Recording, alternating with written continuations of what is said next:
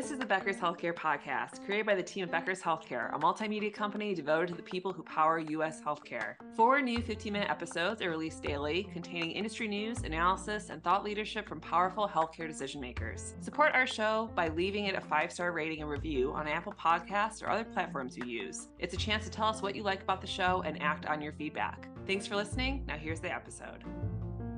This is Gracelyn Keller with the Becker's Healthcare Podcast, and I'm excited today to be joined by Jim Bobeck, who is the CEO of the Federal Hearings and Appeals Services. Jim, thanks so much for taking the time to join me today, and I would love to have you start off by introducing yourself and telling us a little bit more about your role. Grace, thank you very much for that introduction. My name is Jim Bobeck. I am the CEO of Federal Hearings and Appeals Services. Federal Hearings and Appeals Services is a leading provider of medical claims review and dispute resolution services. That is our core business, and we've been doing that now for over 27 years, since 1996.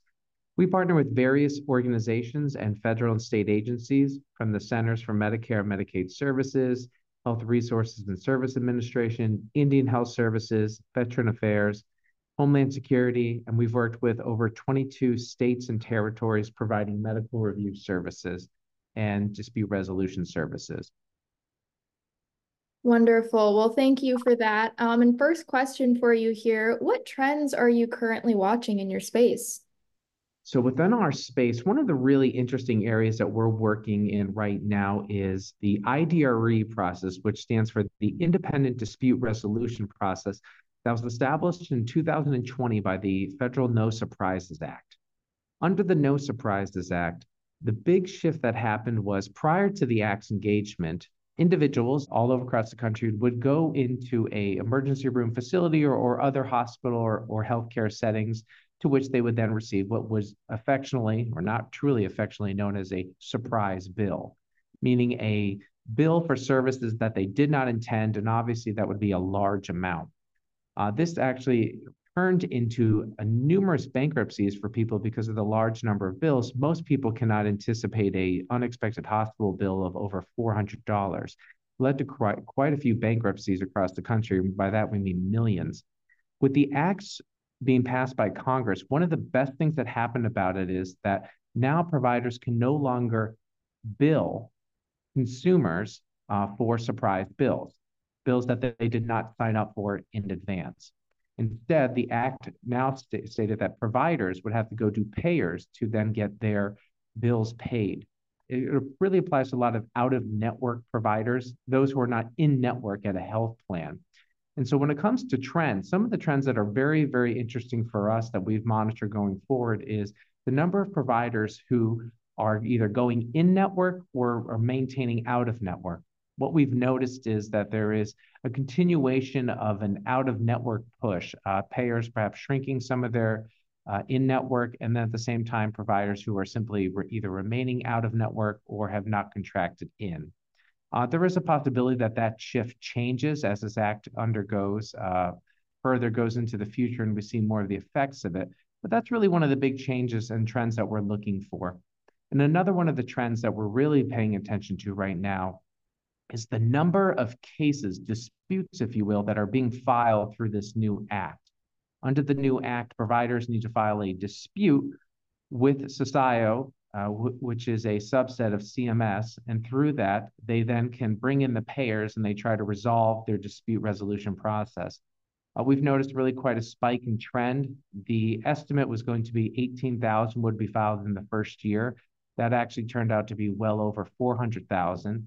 And we actually, just for 2023, the estimates are about 600,000 disputes have been filed between providers and payers regarding unresolved medical bills and paying those. So those are the big trends that we're looking to monitor as we go forward. It has a really big ramification for healthcare in general, the cost of healthcare overall, and just as importantly for the consumers, obviously, as well. One of the biggest trends we continue to monitor, and it's really a great thing, is, of course, that this act has prevented about 9 million surprise bills from happening to consumers. So that's the one positive that has really, everyone agrees, has come out of the act right now. Wonderful. Well, thank you for sharing. And kind of going off of that, then, what are you specifically most focused on and excited about in your role? One of the things we're really the most excited about in our role is, to be quite frankly, discussing and telling more and more providers and payers about the process. So what do I mean by that? For out-of-network providers, that can be anywhere from possibly about 16 to 18% of a lot of emergency room facilities and providers. I would say 16 to 18% of them may be out of network. And for that is obviously providers would like to be paid a fair compensation for their services, and payers would like to pay them the in-network rate that they normally would pay their providers who are in network with them.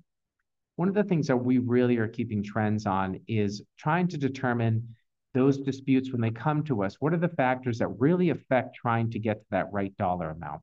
When we get these cases, a provider and a payer both have to give us their best offer, baseball style, if you will. And we, the independent dispute resolution entity, we have to then pick one over the other. And there's multiple factors that go into picking the right amount for services. Now, this has undergone substantial federal litigation over the past 2 years, in fact, resulting in over 4 significant court cases and, quite frankly, decisions that have come down from the Eastern District of Texas that has really affected the process. So what we're really focused on is implementation of these changes. This is a law that, along with the litigation associated with it, it's really a continual wave of changes. There is no stagnant law that's being placed as we go forward.